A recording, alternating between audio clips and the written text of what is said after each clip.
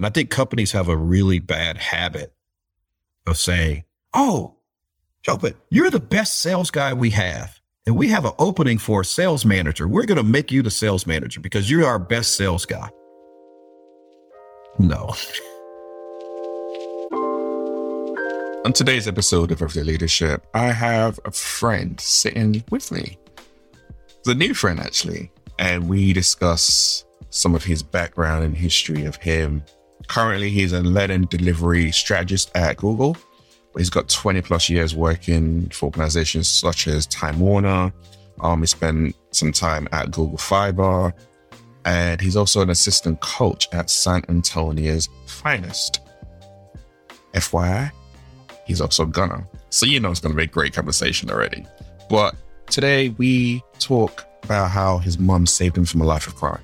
Even though at that point in time he did not appreciate it, but it made such a massive difference to him. We talk about going to college on a track scholarship and why it actually felt like a holiday despite having to do what it took to survive. Talk about him being a man of the house at 13, how he had to drop out of school for 6 months and dealing with guilt, his mom being an amazing role model. We discuss how he wanted to be a teacher until he found how much they made. But interestingly enough, 25 plus years later, that's kind of come full circle. And he's operating in that field just in a very, very different way. It's interesting how that keeps on happening time and time again. Talk about separation of church and state and why that does not work. Talk about unlearning bad behavior, how his baby girl helped him to see himself and start to break down some generational curses.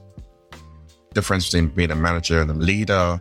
Some great, amazing life lessons that sports has taught him, both as being an assistant coach and obviously having a scholarship and running track at college for himself. We talk about detractors and why you need to get away from people who can tear down your dreams. We talk about the amazing program he's involved in as a basketball coach and how that's a college preparatory program. Using basketball, don't let basketball use you. Being a cook instead of being a chef, what that really, really means, and so much more. I really love this conversation with Chris Anderson, and I know you're going to as well. So let's jump into today's episode of Everyday Leadership.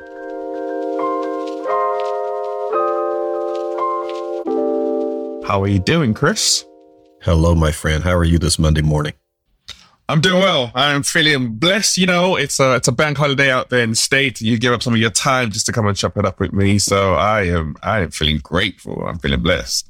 Oh, anytime I can hang out with the amazing Chopin is a thank you for inviting me. I appreciate this. For real, it's an absolute pleasure. And I guess as always, I'm going to lean back. I'm curious, before you stepped into the world of fiber and tech and leading people, what were the ambitions and aspirations for a young Chris?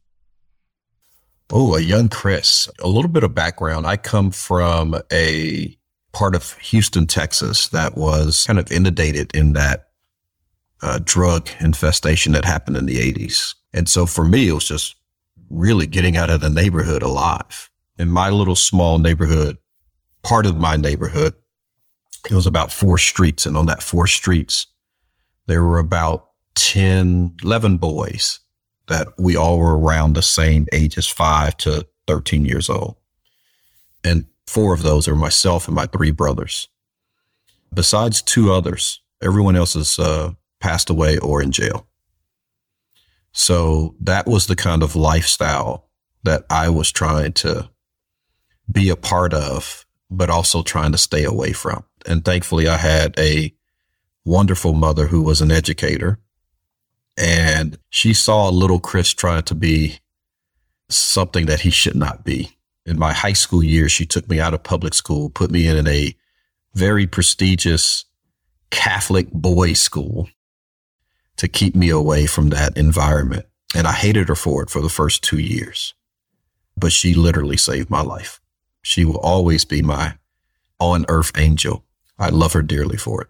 But when I went to that school, got into organized sports, and fell in love with running. Basketball was always my favorite love, but running I was actually pretty decent at, and was able to go to college on a track scholarship and changed life for me, and I think for some other folks in my family. On my dad's side, I was the first person to ever go to college on my dad's side of the family.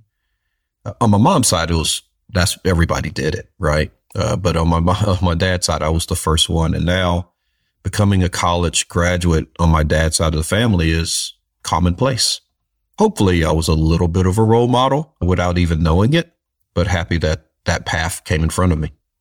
Mm-hmm. Did you feel any pressure having a track scholarship for college? I don't say it was never pressure. I would say it was almost a holiday. My dad was out of the picture when I turned 13. And so I became the quote unquote man of the house. So my daily ritual was getting up at 5:30 in the morning to help my mom get my 5 brothers and sisters ready for school, and then riding the city bus an hour and a half to school, go through a whole day of school, a whole day of athletic practice, ride the bus back home an hour and a half. By that time, my mom is dropping off the other 5 kids so she can go to her second job. So now I'm helping kids with their homework. I was cooking, cleaning. My mom would get home. I would feed her dinner. Then I would start my homework, and I would go to bed around midnight, 1 o'clock in the morning, get up at 5:36, do it all over again.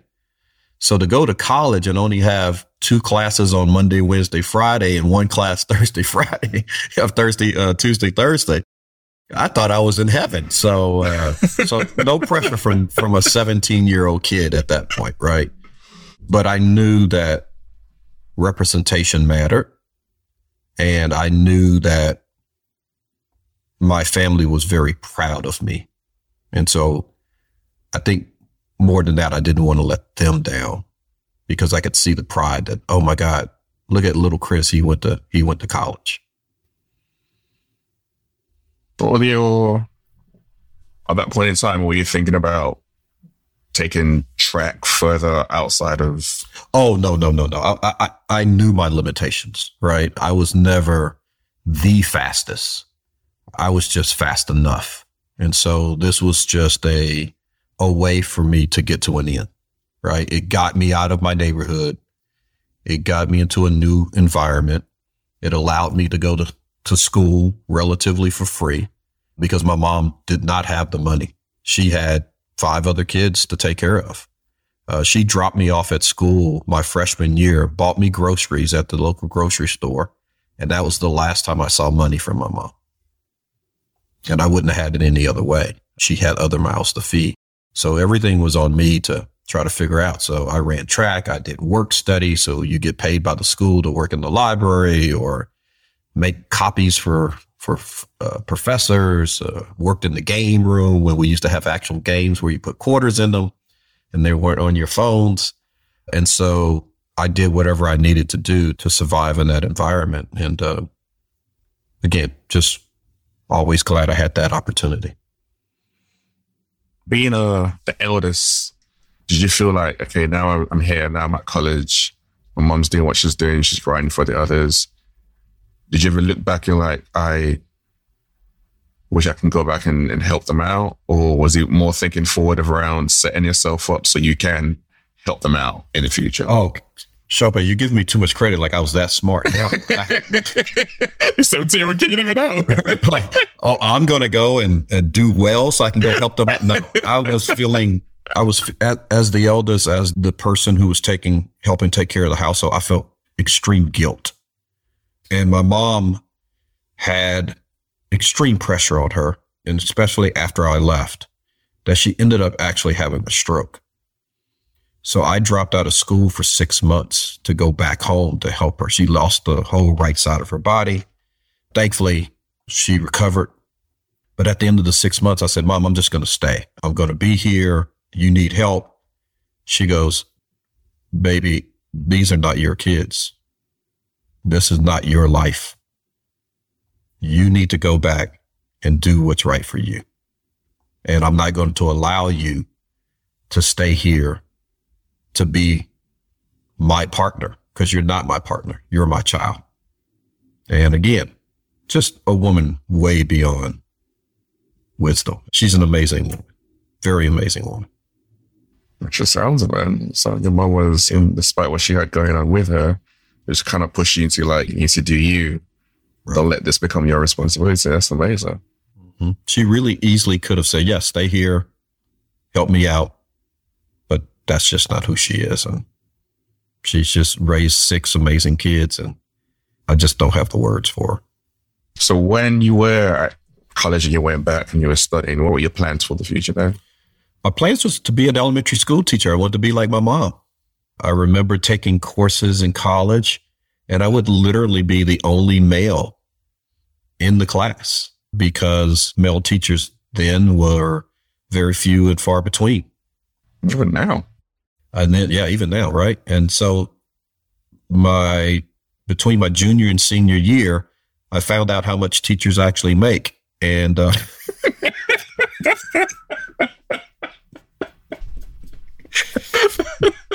yeah. That was it. That was it. I actually went into hotel motel, the hospitality industry, because San Antonio, where I went to school, was really big in tourism. I became a sales manager at a hotel for about 3 years, a little less than 3 years.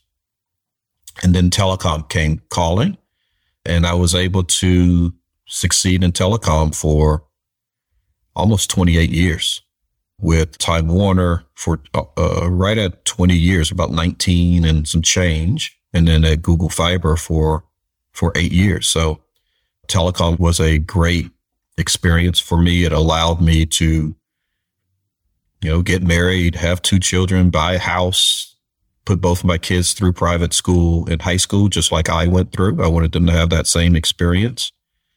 Telecom was good to me.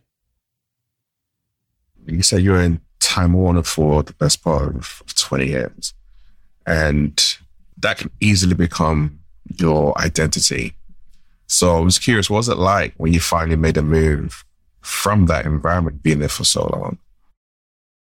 There's a lot of things that kind of go through your head that makes you wonder about how do you want to make your next move.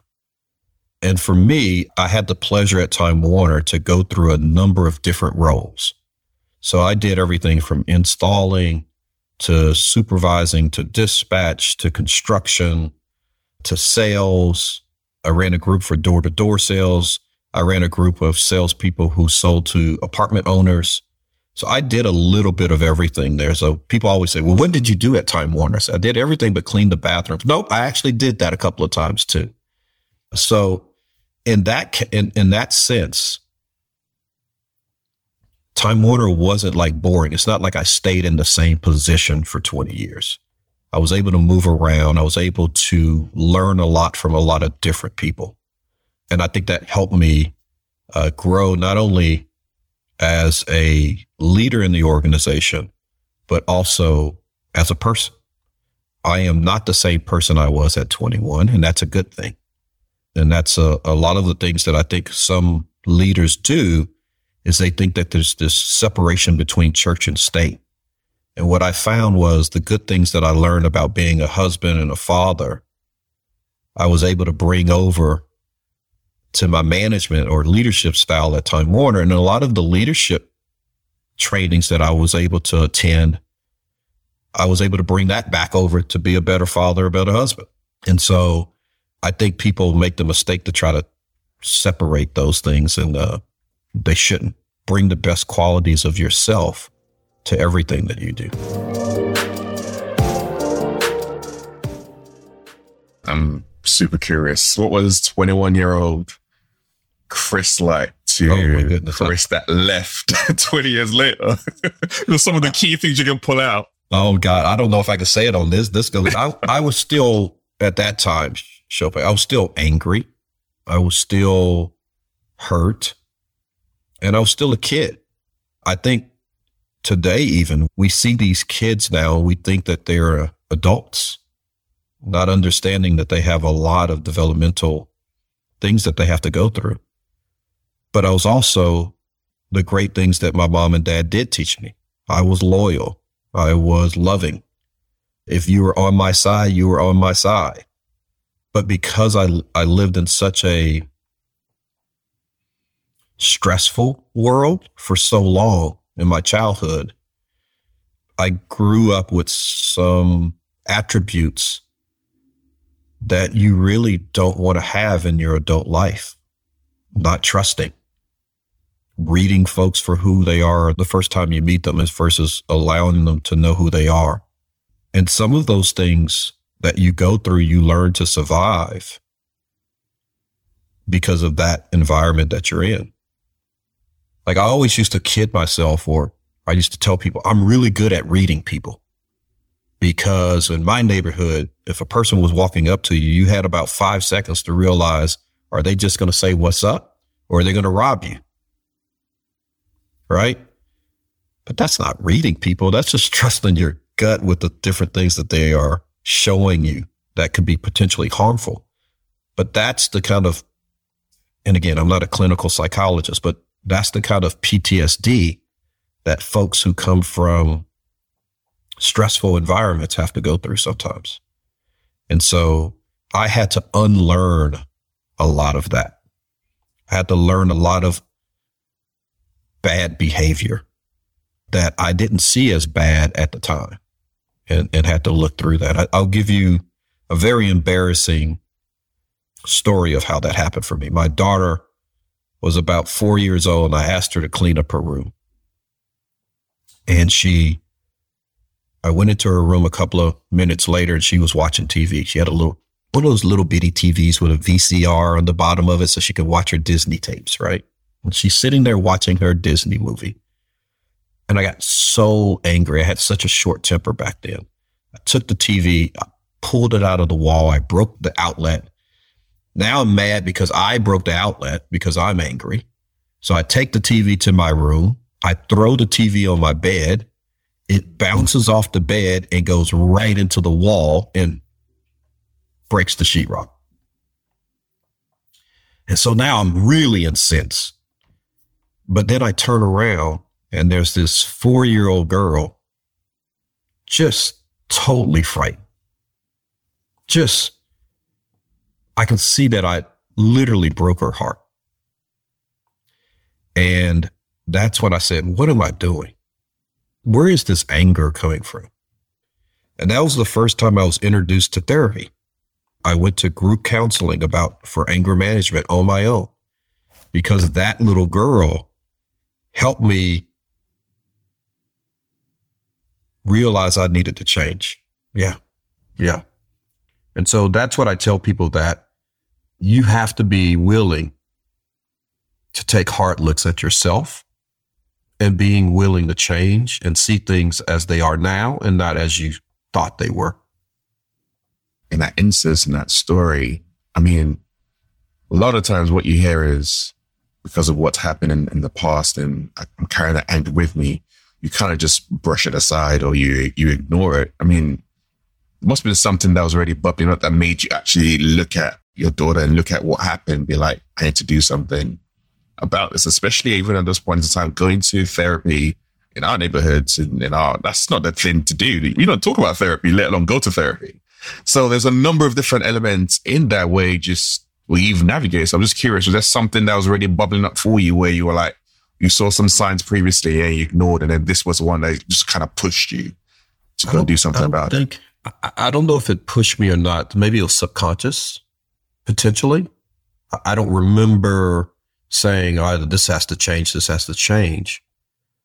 But I just remember the overall feeling, the overwhelming feeling is I don't want to be like this anymore. So I remember I told you I went to this private boys' high school. I had 8 fights my freshman year. Come on. They should have kicked me out. Thankfully, I had a great counselor who told me to channel some of that energy into track.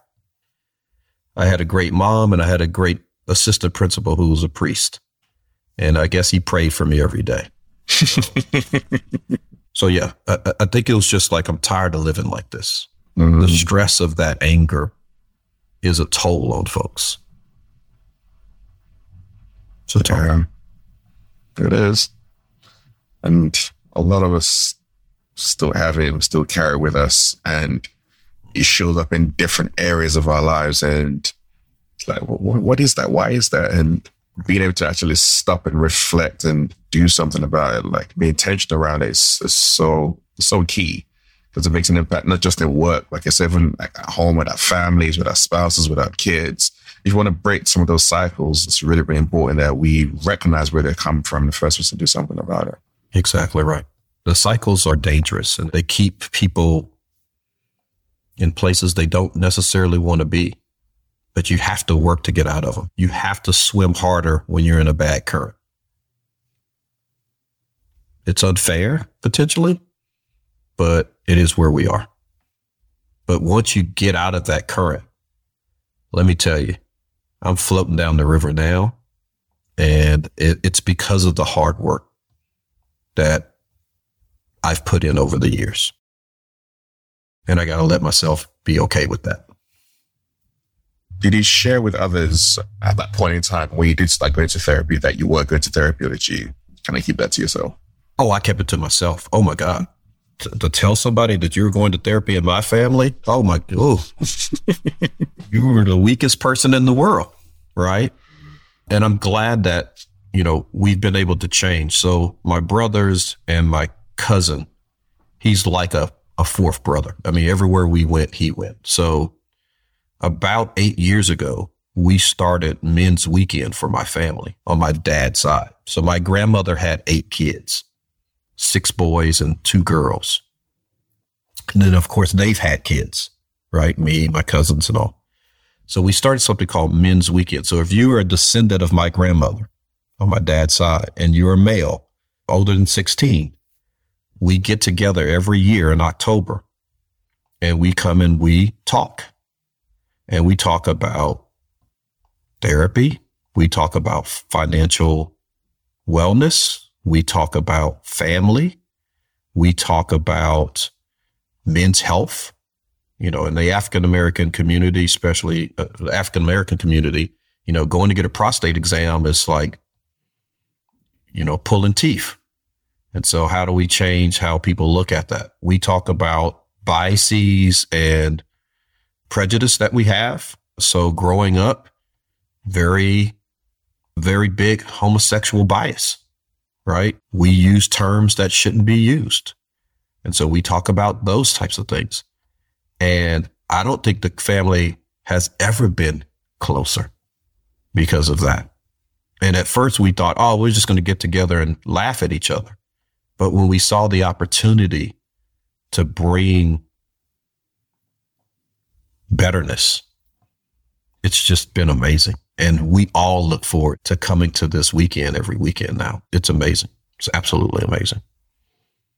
It sounds so open and real and vulnerable, and you're just sharing the different elements of your life in a way that typically, generally speaking, a lot of guys do not do. Yeah. And it's changed the environment, right? I used to be one of the first to say, I love you.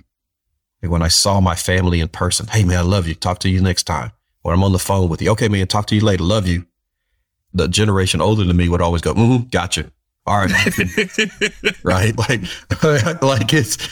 Dude, you're not going to make me say I love you. And now we rush to say I love you first, right? And it's just brought this level of peace and respect throughout the whole family. I think we're better husbands, we're better partners, we're better cousins, uncles, nephews because of it. You said it earlier on at the start, like hopefully you are a role model, and just listening to you talk and share how your own experience and how you go to counseling has now led to, because I can see the link from the creation of these things down the line, which is then have an impact on a lot of both the older and the younger generation coming through. It kind of goes back to that whole multiplier effect of when you work on yourself, it has an impact on the wider community around you. Absolutely. Evil is evil, but goodness, man, goodness is goodness. And when you have that goodness, it seems to want to spread. You just have to make sure you're doing it for the right reasons. And I see that a lot of times in the difference between a leader and a manager, right? It's like leaders want to do it for the right reason. Managers want to do it because they want to be seen. They want to be heard. They want the title. Yeah. Titles are not for me. Never been one of those folks that, call me the executive director of A, B, and C. It's like, how can I serve the people that are working with me? Not for me, with me. And you see that I tie it a lot back to athletics. Athletics show you sometimes how to be a leader, how servitude leadership is the best way to do it, right? You got to come in and you have to be strong when you need to. You lay back when you need to. You learn how to be a team. You learn how to work together. You learn to find everyone's weaknesses. You learn to find everybody's strengths, and you lean on those strengths. And I love that because of sports. And sports has taught me a lot of life lessons that I've carried with me today. You ran track. When you think about track, apart from relays, it's an individual sport.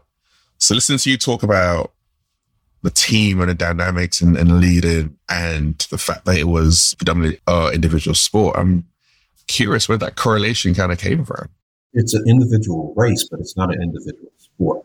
When you're practicing against your teammate. You're learning tips from them. You're learning tips from you. You're pushing each other in practice to go better, faster, stronger, right?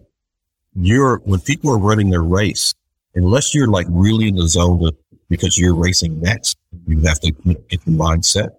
You're clapping. You're in the middle of the track. You're at your teammates' starting line.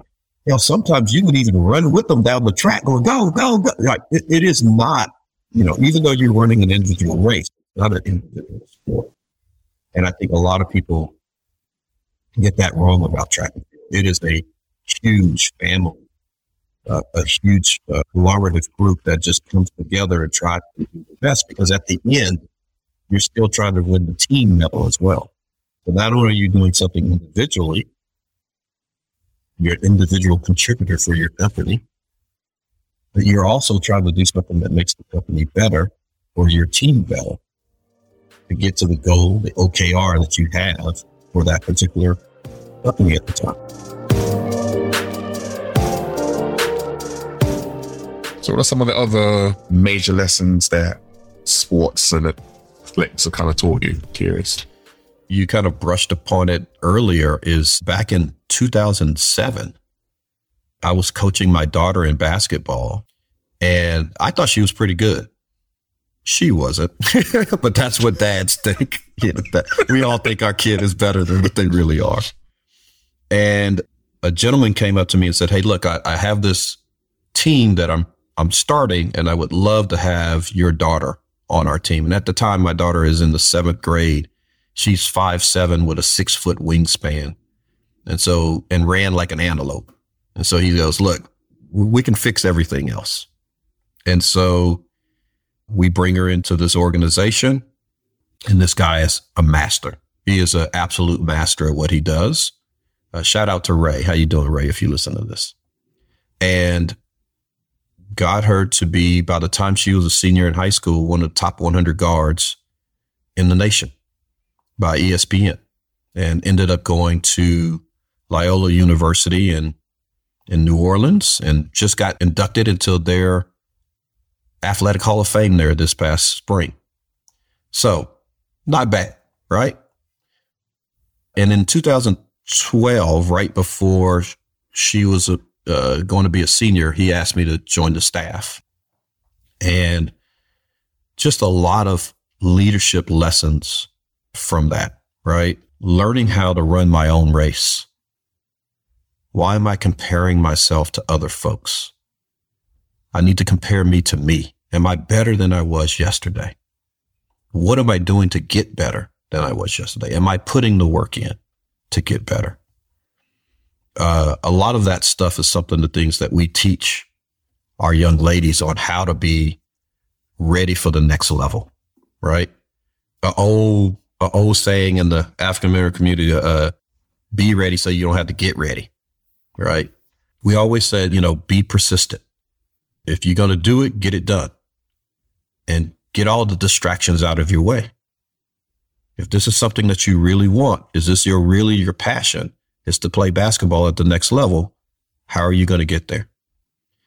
If this is really what you want at your job, what are you going to do to get to that next level? What courses are you going to take? What classes are you going to be part of? What project are you going to be a part of? You have to put in the hours. There are no shortcuts. I am at Google now because of the 20 years I spent at Time Warner. Period. I put in the work, and the work helped me get to where I am. I think one of the biggest things also are detractors. We teach our young ladies, if anybody's trying to stop you from your dream, you need to get them out of your circle. And so, what does that look like? How can we help you make sure that you're focused? Because, Shopee, I wish I could remember. I think it's from Harvard, but I think it says something like 83% of all female executives, presidents, CEOs, played sports. Wow. Big time, right? And so we want these young ladies to be ready for those positions in the long term.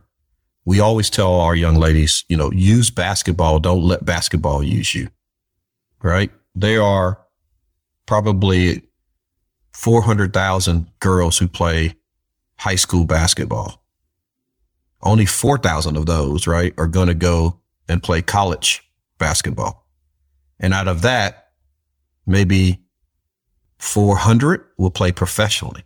And I'm talking about all over the world, not just the WNBA. So you're saying, 1 out of every 400 girls is going to play this game professionally. So if you have a chance to allow this game to get you out of college debt free, we're not like England. We have to pay it out of our own pocket over here. You right? We're doing as well now.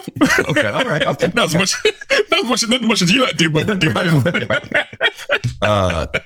that. I mean, my daughter was lucky enough to go to a college that was $65,000 a year just for school.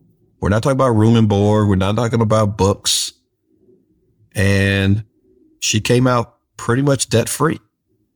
That's what the goal is for us in the organization, is to try to make those types of dreams happen. And when you're talking about young ladies who financially wouldn't have found a way to go to college without this, it's amazing. We have a player right now. She just graduated 2 weeks ago. There's times at her house in high school, she didn't have running water or electricity. And now she's graduating from college. You can't get better than that. You can't get better than that. So it's amazing. Love that. Even that mantra of using basketball, don't let basketball use you. I think it's super important because, sports is a major thing in the community and the culture. And a lot of times it's like, I want to get to NBA or WNBA or those kind of aspirations. You don't stop and think, well, actually, how can I use this as a vehicle that helps me to make progress in other areas of my life? That doesn't have to be just my limit. There are other things I can do by utilizing this. And coming out of university or college debt-free, that's massive. Man, that's organization what you all doing out there in San Antonio. Man, hats off to you guys, man. Need more of those kind of programs. Great program with great folks and at the head of it, Ray and Chauncey and Mike and myself and some other wonderful volunteers who come out and make sure that these girls have the right direction and that their dreams, come true. It's been amazing. Great 10 years so far.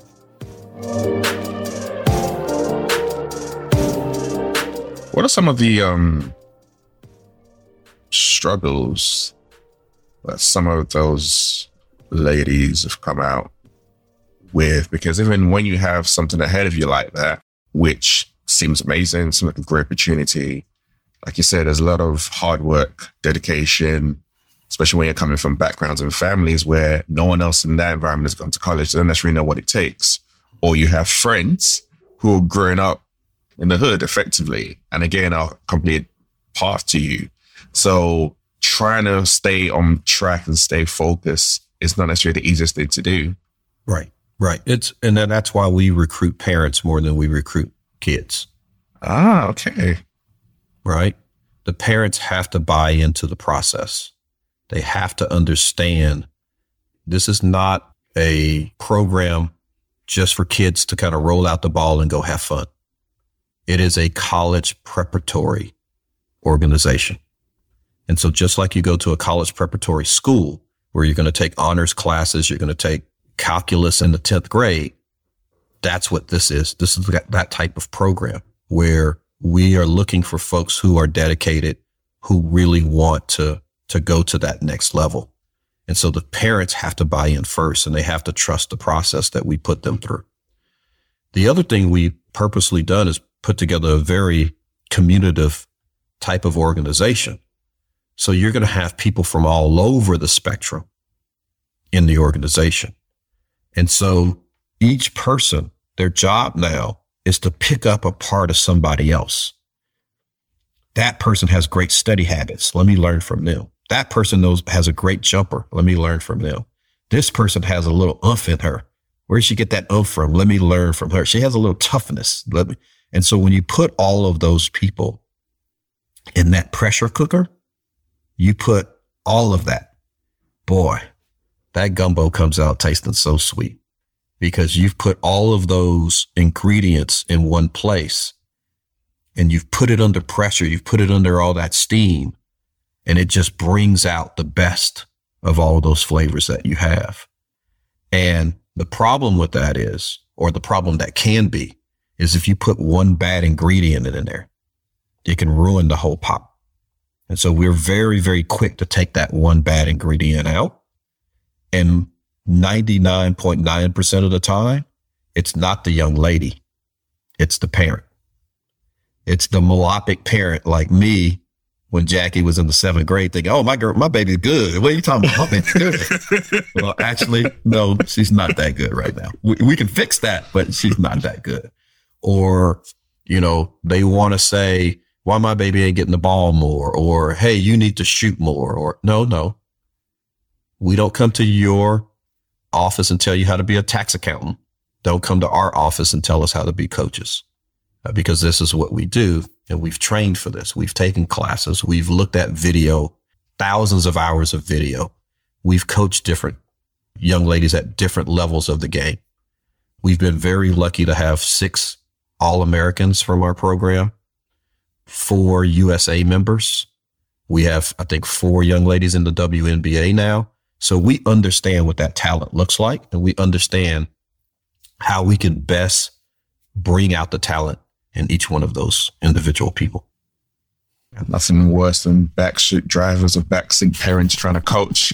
It's like, shut up and let the coaches do what they need to do. When you moved from Time Warner, then you spent some time in Google Fiber, and then you moved over to like the learning and the people side of things. Mm-hmm. What was that transition like for you? Oh, I'm still going through it. I've only been in it for about 7 months now. But Chopin, what I did was right before the pandemic, I was working on a 5-year plan for the organization. And I really thought to myself, hey, Chris, you don't have a 5-year plan.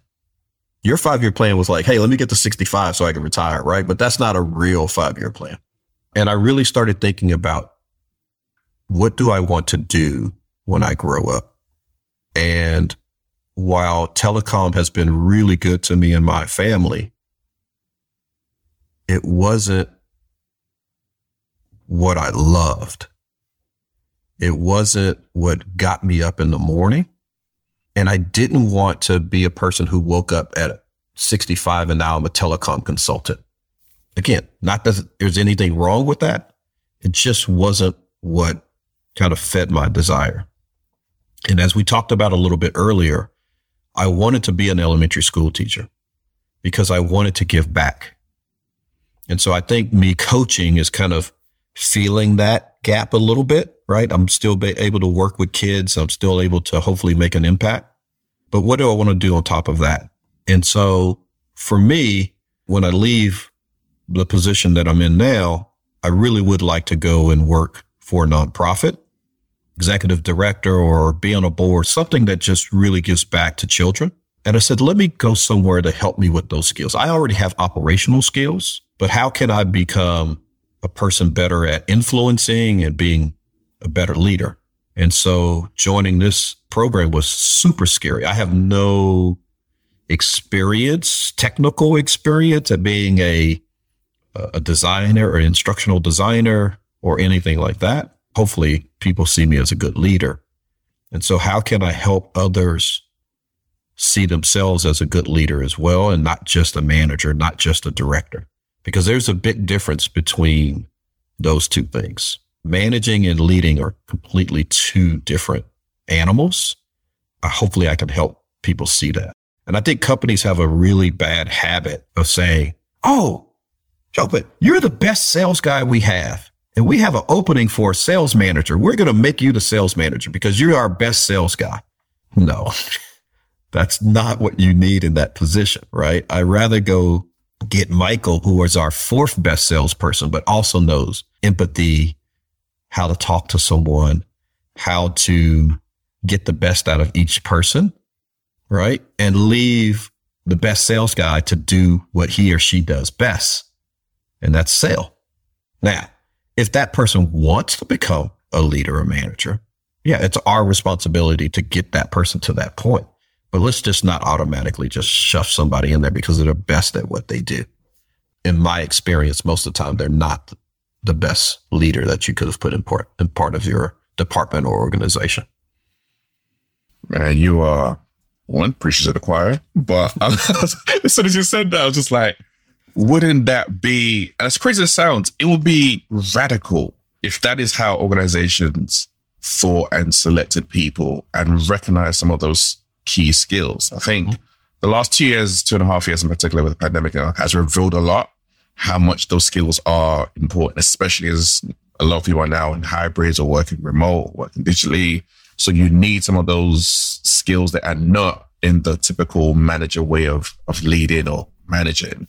So it's definitely come on more to the forefront. But what you just said right now is so important, being able to identify those skills in people. And it's interesting when you say, I have no experience or no technical experience doing this, but then I'm listening to you talk. I'm like, well, actually, not only have you led teams for 20 plus years and what you're doing as a coach and in that organization, but actually you already identify some of the core principles that it takes to be able to create the kind of leaders that organizations really, really need. So you're way ahead of the game. I am a cook versus a chef.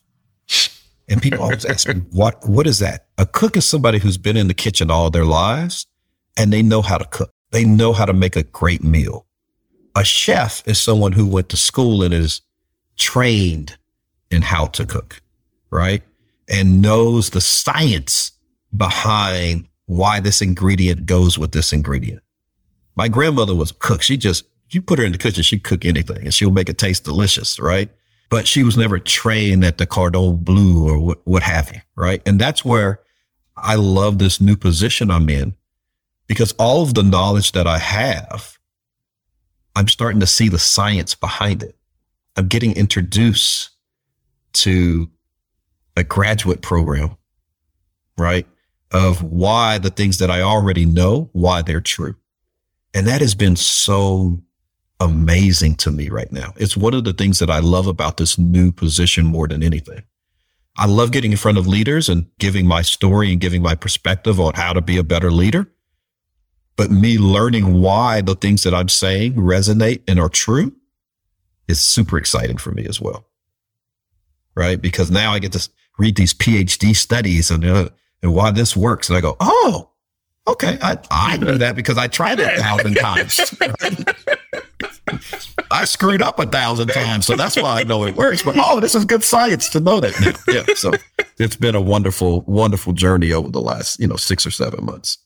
That analogy really, really stands out to me for two reasons in particular. One, because I can relate to it. I'm like that, where it's like, I know this, but I don't have the science behind it. And now you're like, yeah, that makes sense. It all comes together. But actually, when you think about some of the soul food that we talk about, where there are no instructions, it's just being put together in such a loving way, where it's been taught and cascaded down through generations. And then you get people who come and try and or you need a pinch of this, a pinch of that, and they're trying to formalize it, and it doesn't taste the same.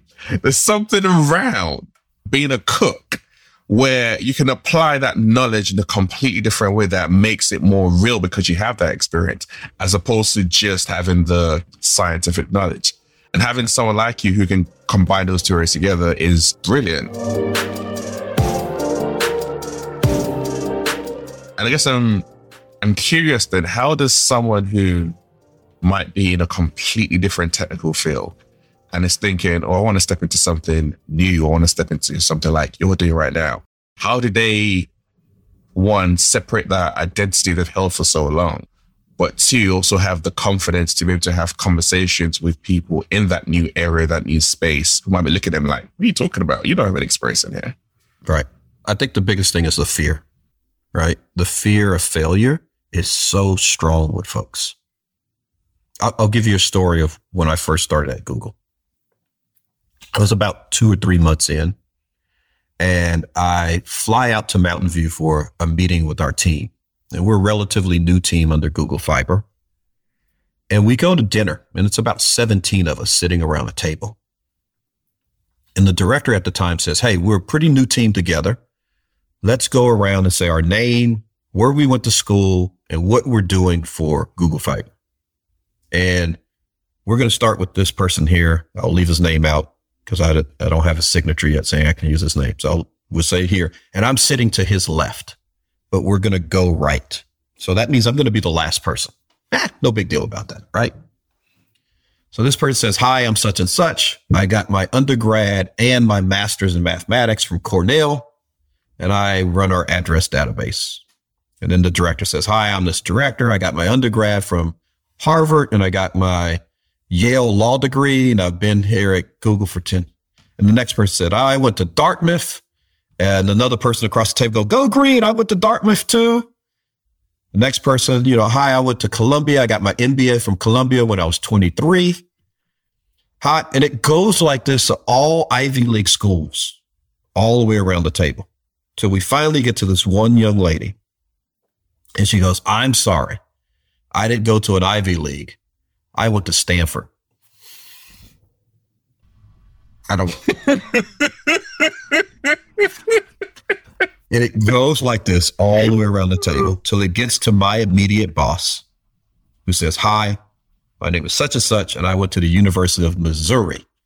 And I went, oh, thank God, a state school. Oh, goodness gracious. So he comes to me. I said, hi, I'm Chris. I work for him, and I went to University of Texas, San Antonio. So for that night, I went back to my hotel room, and I literally wrote out my resignation letter. I said, they made a mistake. I do not belong here. This place is way too smart for me. And thankfully, I go to this meeting the next morning because I'm not going to resign because I'm not that dumb. I'm going to go find another job. Hopefully, maybe Time Warner will take me back, right? Before I put this resignation in. So I go to this meeting in the morning. It's about 6 people in the room, and we're talking about wiring, access, and things like that for telecom. And people are talking, and I kind of raise my hand, say, can I write on that board? And they're like, sure. So I get up there and I start drawing things out, and I say, so y'all have ever heard about the Telecommunication Act 1996 that talks about that? And I start, and Chopin, when I looked around, everyone who was at that dinner the night before was writing down every word that I was saying. You cannot let fear overtake what you're trying to accomplish. And so that broke up my imposter syndrome. And I know we like to throw that term around, but I felt like I did not belong at that point to less than 24 hours, knowing that that was the place that I needed to be. So allow yourself the grace to be okay in uncomfortable situations, and even more, be okay to fail. Because failing is, in my opinion, the only time you truly learn. I always tell people especially the young ladies I talk to who can't get this dribble down, right? Coach Chris, I can't get between behind. I can't get my between behind. I said, well, you got to keep trying. I said, when did you ever see a baby stand up and start running? They take 1 step, they fall. They take 3 steps, they fall. They did have this little crazy looking shuffle and then they fall. No person walks from crawling. People just fail. That story is it's a really, really powerful one, because I think far too many of us get into those kind of situations where you listen to the accolades of so many people and straight away we're like, I don't have that. I don't come from that background. I don't have this. I don't have that. And we completely forget what we do have. We're so focused on what we don't have. And when we actually can lean into what we do have, we realize that actually, you know what, I'm pretty special. And in fact, I didn't have all that kind of stuff and I got this and they want some of this. So you have even more.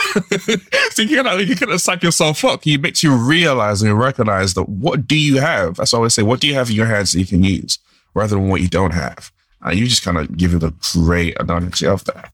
It took me a long time to get there, but I'm proud of myself now, right? And I think when I think back, my great-great-grandmother was a slave. My great-grandmother, who I knew, she didn't pass away until I think I was 11, was a sharecropper. Her daughter, my grandmother, was a cook. She cooked in a retirement home for years. Dropped out of school when she was in the 6th grade because she was taking care of her 13 brothers and sisters. My dad was a mechanic who barely graduated high school because he had dyslexia. My mom taught him how to read once they started dating. To me, working at Google, and now my daughter is a psychologist, and my son is studying psychology in college. That's the progression that we look for. And I've been able to give myself the grace to be proud of myself and my accomplishments and the accomplishments that are coming after me. Took some time to get there, but I'm there now. So I guess my last question would then be, you touched on it briefly. How do you then define leadership? So for me, the leadership really has to do with, are you willing to be about the team and not about you, or be about the person that you're leading and not about you? Understanding that even as a leader, you're not always right. You only come from your own experiences. You only come from what you've gone through, and how can you kind of put that in place of where you are now? It's about being as real as you can with a person. And so there's this great quote that says, when you have transactions with people, you get transactional people in relationships. So are you just going through the motions, or do you actually care about the person that you're interacting with? Do you truly want to be helpful to them? And that's what leaders are. They're helpful to their people. Managers manage people. They tell them what to do, where to go, and all. Leaders allow people to find their own path, and then they help them down that path as much as they can. So I always say there's 3 great qualities of leader. There's gratitude, there's empathy, and there's vision. Some people might call it strategy, but those are the things that you want to make sure that you have as a leader. You want to be always have gratitude, because you always want to be thankful. You want to be thankful for who you are, for where you are, and how you can actually help the people that you're invested in. And then how do you thank the people who invested in you? Like, I can name off names right now. Coach Schwartzbach in high school is the one that got me into track. And he was also my guidance counselor, kept me going. Mark Strama, my mentor here at Google Fiber. I can continue. Anthony Garcia, he was my mentor at Time Warner. Brad Leppertz, my mentor at Holiday Inn when I worked in hospitality. Like, I have all these people who made great impacts on my life and taught me how to be a better person, a better leader, a better friend, employee, all of those things. And how grateful can I be to them for teaching me those lessons? And how can I help take those lessons to other folks? So that's my first thing, is gratitude. And then secondly, of course, is empathy. As a leader, you're always a work in progress. You're always trying to learn as much as you're trying to teach. And I think when you do that, people really see that you are trying to be transformable, right? And then I think a lot of times as leaders, we think we can't show emotion. But emotion to me is the thing that bonds us all together. Talking about my daughter, and if I get teary, or talking about my son and I get teary, I shouldn't be ashamed of that. Something that I'm proud of, and that a lot of people will feel the same way. If they have children, they feel the same way about their children, but they're also a child of someone else. So they feel that about how their parents may feel about them. So it kind of brings that connection, because again, you're trying to be more than someone who's telling them what to do. You're trying to find a way that you can connect with people on different levels. And then again, I want to be the person that's the cheerleader for folks, to be able to, when they're not in the room, remind people what they're doing well. I think that's what a good leader does. But also I'm able to tell somebody when they're not doing something so well and give them that real feedback that's not harsh, but necessary, right? You can give someone medicine without hurting them. That's really what I look for. It's just to be the people that I've had in my life. My mom, the gentleman that I talked about earlier, my kids. The best compliment I've gotten in a while, Shope, was from my little cousin. You remember I said I had a cousin, he's like our brother, right? His daughter. And she said, Cousin Chris, I just need to say this to you. I hope as I get older, she's 22, 23, right? As I get as old as you are, I hope I stay as open-minded as you have been with me and allow myself to see things that other people see because of their experiences. I just thought that was, I don't automatically think because I'm older than you, I know better than you. I just have different experiences, and how can those experiences help us both figure out something that works for both of us? And so that was one of the greatest compliments I've gotten in a long time. So appreciate that. I appreciate you sharing like today. I mean, so many words of wisdom that you just shared with some of those experiences that you've had. The one thing that keeps on resonating to me when you say, Lauren, I hope I'm a model for others coming up. I'm like, you already are. There's so much evidence from what you've already shared, but from what you do and what you want to step into in the future as well. I mean, people like you are the ones where it is about others, and it's about sharing, it's about opening up other people's minds and doing that in a way that invites people in rather than just pushes people out. So I knew at the start there, this was going to be a great conversation. And the one thing I'm going to do, I'm going to make Chris a little bit. But when we started having this conversation, Chris like, why should I come on? Like, I don't have much to say. And I said to Chris, like, come on, man, you got loads of experience. You got loads to be able to share. Just going through and that's just some of your life lived experience. So really, really thank you. And I really appreciate you giving up some of your time today just to make this happen. Oh, thank you for inviting me. Thank you for making me feel welcome and warm. Again, he's not kidding. I said, I've listened to your podcast. You have CEOs and directors and business owners. Why would you want little old me? And thank you for giving me that opening and that grace. I really appreciate it. And like I tell everyone, education is the key to change people's lives. So when you get a chance to give people a chance, make sure you're looking at the person inside and not your own biases on why that person can't become who they want to become. And because I'm glad that people gave me that opportunity. Otherwise, I might be like the other boys in my neighborhood. I have nothing to add to that apart from we'll see you all next week. This is Everyday Leadership.